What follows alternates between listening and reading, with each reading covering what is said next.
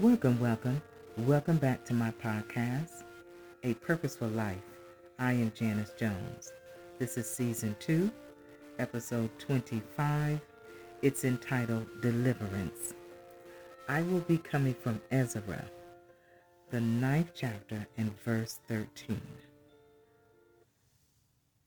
And after all that is come upon us for our evil deeds, and for our great trespass, seeing that thou, our God, hast punished us less than our iniquities deserved, and have given us such deliverance as this.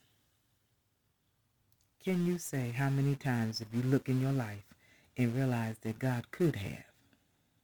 He could have punished you more. He could have allowed things to take place. But he said, no, I'm giving you grace. I'm going to deliverance. I'm going to send deliverance.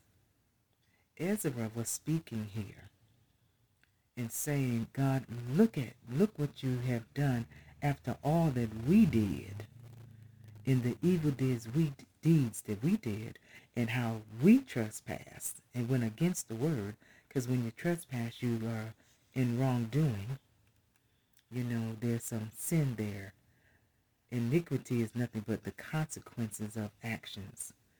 And here he says, but you gave us less. You punished us less than our iniquities and less than our consequences. Now that's God's faithfulness. That's his mercy. That's his grace. So you gave us what we deserve. No, you gave us less than what we deserved. And then you gave us such deliverance. And deliverance is nothing but liberation or rescue. And I want to encourage you today. Search yourself. You're the only one that can examine yourself and say, Lord, deliver me. I know you could have given me a punishment. You could have really looked at my life and said, no, this is what you really deserve. But you give deliverance. I'm thankful today for deliverance. And as I speak to you today, I just want to encourage you, ask God for deliverance. Whatever it is, do not allow anything, big or small. Don't let nothing that become a weight or a baggage or, a load. Don't let anything get in your way. But if there's a deliverance that needs to take place in your life, that you need to be set free, say, God, come on in and set me free. Rescue me. Give me liberation. I thank you right now for deliverance.